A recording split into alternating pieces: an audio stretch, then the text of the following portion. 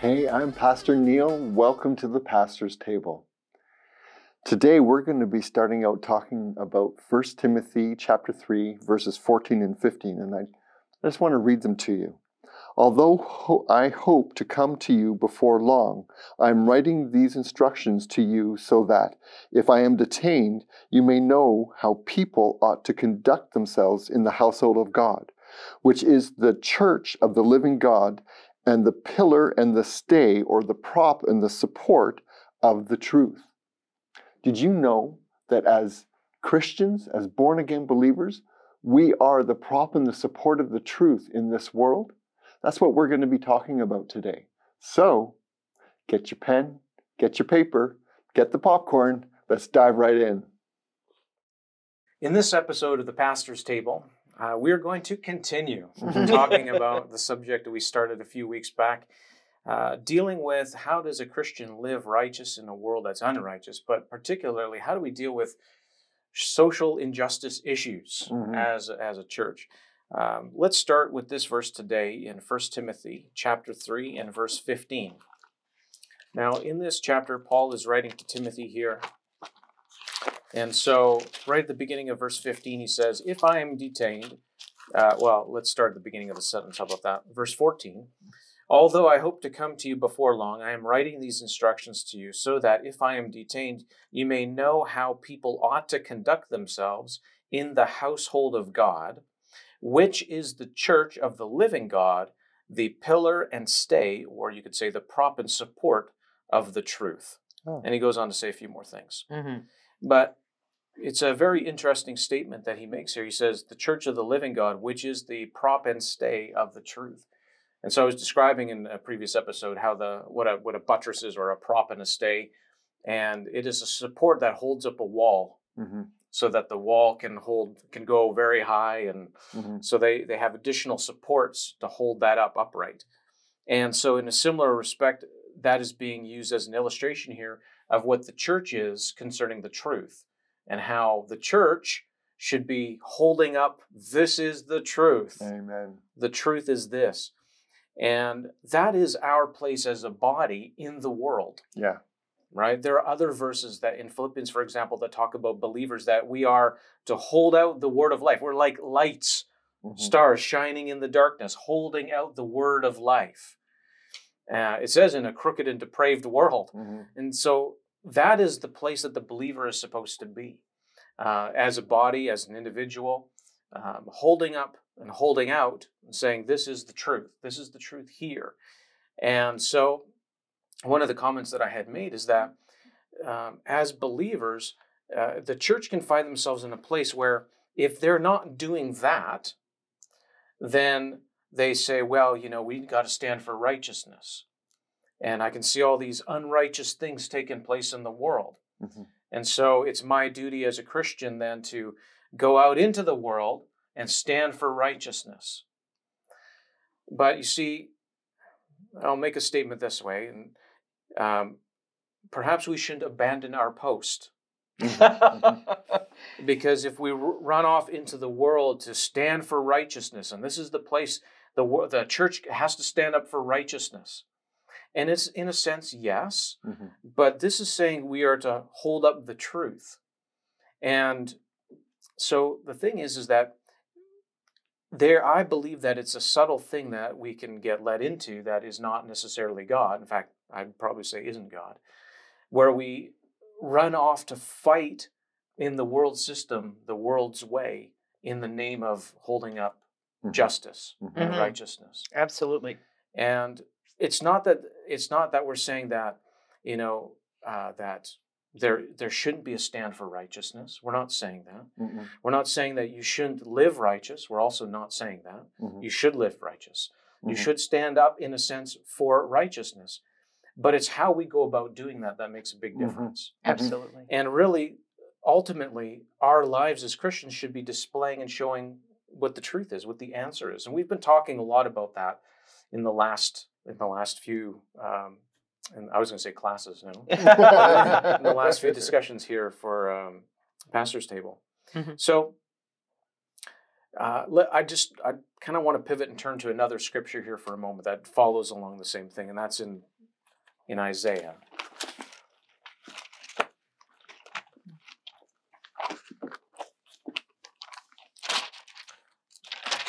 And this is another scripture that supports, you'll see in a moment, how it supports what we're just talking about, the place that the church is to have. Now, where to start in this chapter Isaiah 59. And where to start in Isaiah 59, because there's a whole lot of things that's describing and talking about here. But I would let's just, for the sake of keeping it short, let's start in verse 14. It says, "Justice is turned away backward, and righteousness stands far off." And most people would look in the world and say, yes, that's the case. Look at how wicked our world has become. There's no justice. It's turned away backward, and righteousness doesn't seem to be seen anywhere. And people would look at the condition of the world and say that. But look at the reason that is given here. For truth has fallen in the street. That's the reason why. Because truth has fallen in the street. So if the church is meant to be the prop and stay and hold up the truth, then if the truth is being held up, it won't be fallen in the street. Absolutely. Right? If the church is holding up the truth of who Jesus is, what he has done for us, be reconciled unto God, and holds up that truth, then we'll have a whole lot less of the justice fleeing and righteousness being far off. The place that the world is, the churches have in the world is to be that salt and that light, right? We're to hold up the truth of Jesus so that the world can see where to go, like the great lighthouse, in the dark. Oh, there, that's where we are. That's the place that the church should have in the world. And unfortunately, the world's condition, it may go from bad to worse, but that should not change our stance and our position as the body of Christ. It shouldn't change and cause us to become more like the world and try to fight the social ills using the world system to do that. So when it comes to righteousness, our place as believers should demonstrate that righteousness first. Absolutely. Right?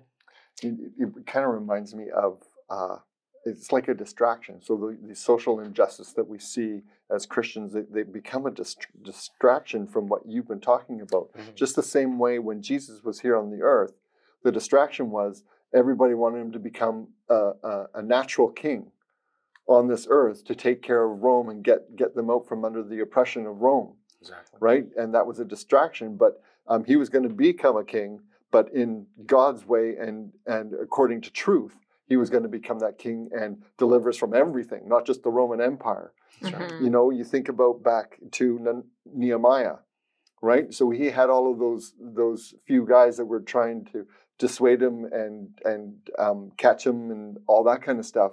And that was a distraction. But he heard from the Lord, build the walls around Jerusalem again. So he had the hammer in one hand and the sword in one hand, and they were doing what they had to do. In our case here, the truth, and the truth of Nehemiah's situation was he had to build that wall. So every man that was there, they had their tool in one hand and they had their sword for defense in the other hand, and they built the wall, and they didn't get distracted from what God had told them to do. That's right. The Bible is very clear of how we go into the world. It says, "Go ye into all the world and preach the gospel," not push a system or an ideal or rage against the machine. On the other side, when the church holds up the truth for things like, let's take alcohol or drugs. Recently, even in the country of Canada, they legalized all kinds of other drugs in order to reduce the number of opioid overdoses. So their answer is, we'll make more free. And that's the world's answer. And legal. Go for it. And I've been asked many times through the years about alcohol, and it goes way back to there. Well, I do know some believers who smoke pot because it's legalized, and because the world legalized it, They said, well, I'm a Christian. The world legalizes it. I can do that. It's legal to drink, so I'll drink.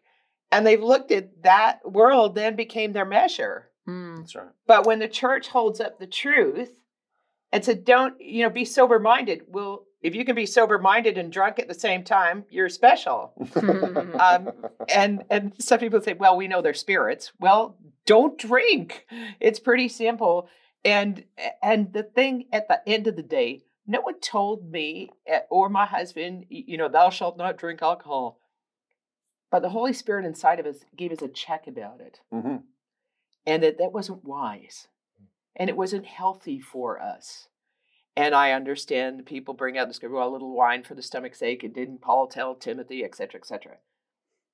If you're looking for an excuse to have a drink, you can always find one. If you're looking to twist the word of God to make yourself feel comfortable, I've watched people do that for years. Well, we'll find a scripture, we'll take a part of it, and that's what they call itching ears. If you're doing it for comfort's sake, you have a check.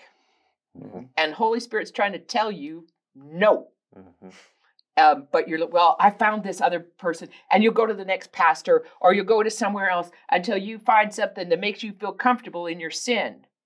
This is where the church has got to hold it up. Yeah. And say, you know what? We're not saying, no, you can't drink. We're saying, listen to Holy Spirit. He'll tell you. Mm-hmm. Yeah. And I don't think he's telling you to go out there and get drunk. And there are very few people who actually can have a glass of wine and then not have another one and then not have another one. And, oh, look, the bottle's empty. And they do it especially right now when people are feeling the stresses of all the things that are going on in the world. And they say, well, this is more than a little wine for a stomach's sake, I can tell you that much. And so they're looking for all kinds of scriptures to justify their behavior and pulling them out of context. This is where the church has got to stand up in truth and say, you know what? This is not helping you. Mm-hmm. This is hurting you. And God never says no to you because he's trying to make you follow a bunch of rules. When the Holy Spirit says, this isn't good, it's because he loves you. That's right. And because it's hurting you Yeah. and probably your family and your checkbook. Mm-hmm. There are lots of reasons why we shouldn't do some of the things we do. And so this is where the church takes a stand. We begin to say, you know what, this isn't healthy for you. We agree with this. Now, if you're a part of the leadership of Celebration Life Church, we ask that you don't participate in alcohol. We are very aware that some members who come to our church may have a glass of wine now and then. But I can tell you this much. In my experience, this is experiential knowledge. Those people who continue to find justification for their one drink, occasionally, all the reasons that they give, have always just only gone so far with God. Mm-hmm. Is it about the alcohol? No. What is the real issue here? The heart. Mm-hmm. Absolutely. Right. There's something in there Mm-hmm. where they don't want to give part of their life to Jesus. Mm-hmm. He's not Lord over that part. Mm-hmm. Yeah. Mm-hmm. Sort of sad. But this is where we hold up the truth and say, we know this is a better way. Mm-hmm. This is a better way. And smoking pot isn't good for you. It affects your mind. Be sober-minded. Be sober-minded. And those are the places where you get answers. And if you're doing it to relieve stress, Mm-hmm. well, Big red flag. Yeah. What's that, sorry? Big red flag. Big red flag. More than a red flag. Mhm. I think there's a bunch of no signs going up everywhere. Yeah. So those are some simple ways we can hold up the truth Mm-hmm. and hold that up. Now, that's not something we run around and go over and stand in front of every liquor distribution branch No. or every pub. No. That's it. We're going to, smack on the walls. But there are times when, the Lord might have you pray about something like, say there was a bunch of, and I've done this is why I'm telling you that, there was a psychic fair that was going on at the mall. Now, there are different ways to do this, but I had found out about it, and I really felt prompted by Holy Spirit. We'd been in prayer. Just go and walk around and just pray. That's all. Just pray quietly. You've done the prayer, and just walk around and love people and be there. And if the Lord points someone out, I'll share the gospel with them. And so there were just two of us, and we started just walking around the area, just taking a wide berth. We weren't close to the people who had set up all their booths in the mall. It was a big mall, and they were in the center. It was at Guilford. And so we're walking around the outside edge. And pretty soon they started packing up. Well, I can't hear anything today. I heard one of the witches say, and because I believe it's all witchcraft. And so they're like, this is just not working. Well, they closed up for the day. Sorry, we're having trouble hearing today, and it's not working. And I thought, well, that was an interesting remark. Mhm. So our friend and I thought that was pretty cool. Mhm. But it was because we'd prayed. And we weren't being obnoxious. We weren't protesting. We were there under the instruction of Holy Spirit, and we did what he said. Mhm. And I was like, well, and we learned something. Mhm. We learned that day that they try to hear Mhm. through wrong vessels. Mhm. And there was evidence. And you know what? We were pretty young in the Lord. So that was pretty exciting for us. It was like we'd done this thing, you know. You know, I've done some things. you know, coming back to the social injustice aspect of it. So one of the questions that really is underlying in this is, do we trust God with what we're seeing happening in the world? That's right. Right? You know, we were talking about drugs and alcohol, and that comes back to, you know, do you trust God, or are you trying to placate yourself through drugs and alcohol sort of idea? Mhm. Well, the same thing with social injustice that we're seeing. Do we trust God to bring solutions like Pastor Gwen just shared with us? You know, that to a Christian, seeing a psychic fair happen in a mall is a social injustice. But God has a solution that goes beyond the natural. Mhm. And to the point where what does it say in Ephesians 6? That our battle is not against flesh and blood. Mhm. It's against principalities and spirits of this That's right. of this realm. And so when we go in with that revelation and trusting God that he's always going to be the solution, he's always going to have the answer. Mm-hmm. And in that situation, the answer was no direct confrontation or dialogue with them, but just praying in the Spirit as you're walking around the mall, meeting people, talking with people, sharing the gospel when the Lord prompts you. And look what happened. I can tell you, I've learned some things the wrong way too. Haven't we all? There was a time I went with a bunch of people, and this was early on, and they were just confronting Mhm. a situation that was selling obnoxious books and things like that. And that confrontation, I learned that day, this wasn't God. There was lots of yelling. Now, I wasn't the lead person, but I was along for the ride because I had taken the bait of curiosity, and they were my friends. And so I went with them, and there was this whole big, like, chaotic thing. And while I'm out there, there's a part of me that is very uncomfortable in those situations. And it was just about a fight broke out, just about. And, wow. you know, and I went away. I knew this wasn't God. And so that's why I pray hard before I do stuff.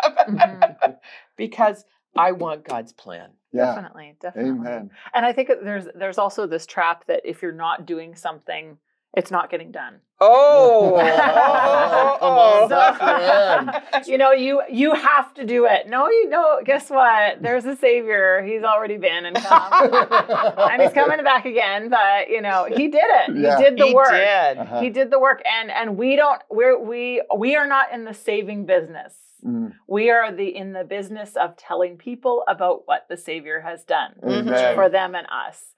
And I think that just because we're not doing something doesn't mean something's getting done. Uh-huh. Because there are things at work. There is, like, you know, for that one person that got into a tiff and got into a miff and had the screaming, yelling match, there's someone in a prayer closet somewhere that's praying and getting God's answer. Yeah. And you could be that person too. Absolutely. Instead of, you know, going out there. It's just because you're out there screaming at a problem doesn't mean you're going to solve it. Yeah. And he has wisdom, he has answers, and he will give them to us. But you can't hear them when you're screaming at someone else. That's right. And, you know, we have to just be comfortable with, you know, that things are going to be bad in the world because God said they were going to be. And we can. But see, he has overcome the world. He has overcome the world. And we can have answers to walk in this world. And he has given us the ability to triumph in this world. And so we can walk in victory. Amen. And victory isn't, you know, like Jesus was totally okay with what his plan was on the earth. Yeah. He did what he did. Mm-hmm. He didn't get out of his lane. He didn't just decide that I'm going to go talk to those Romans. I'm going to tell them what is what.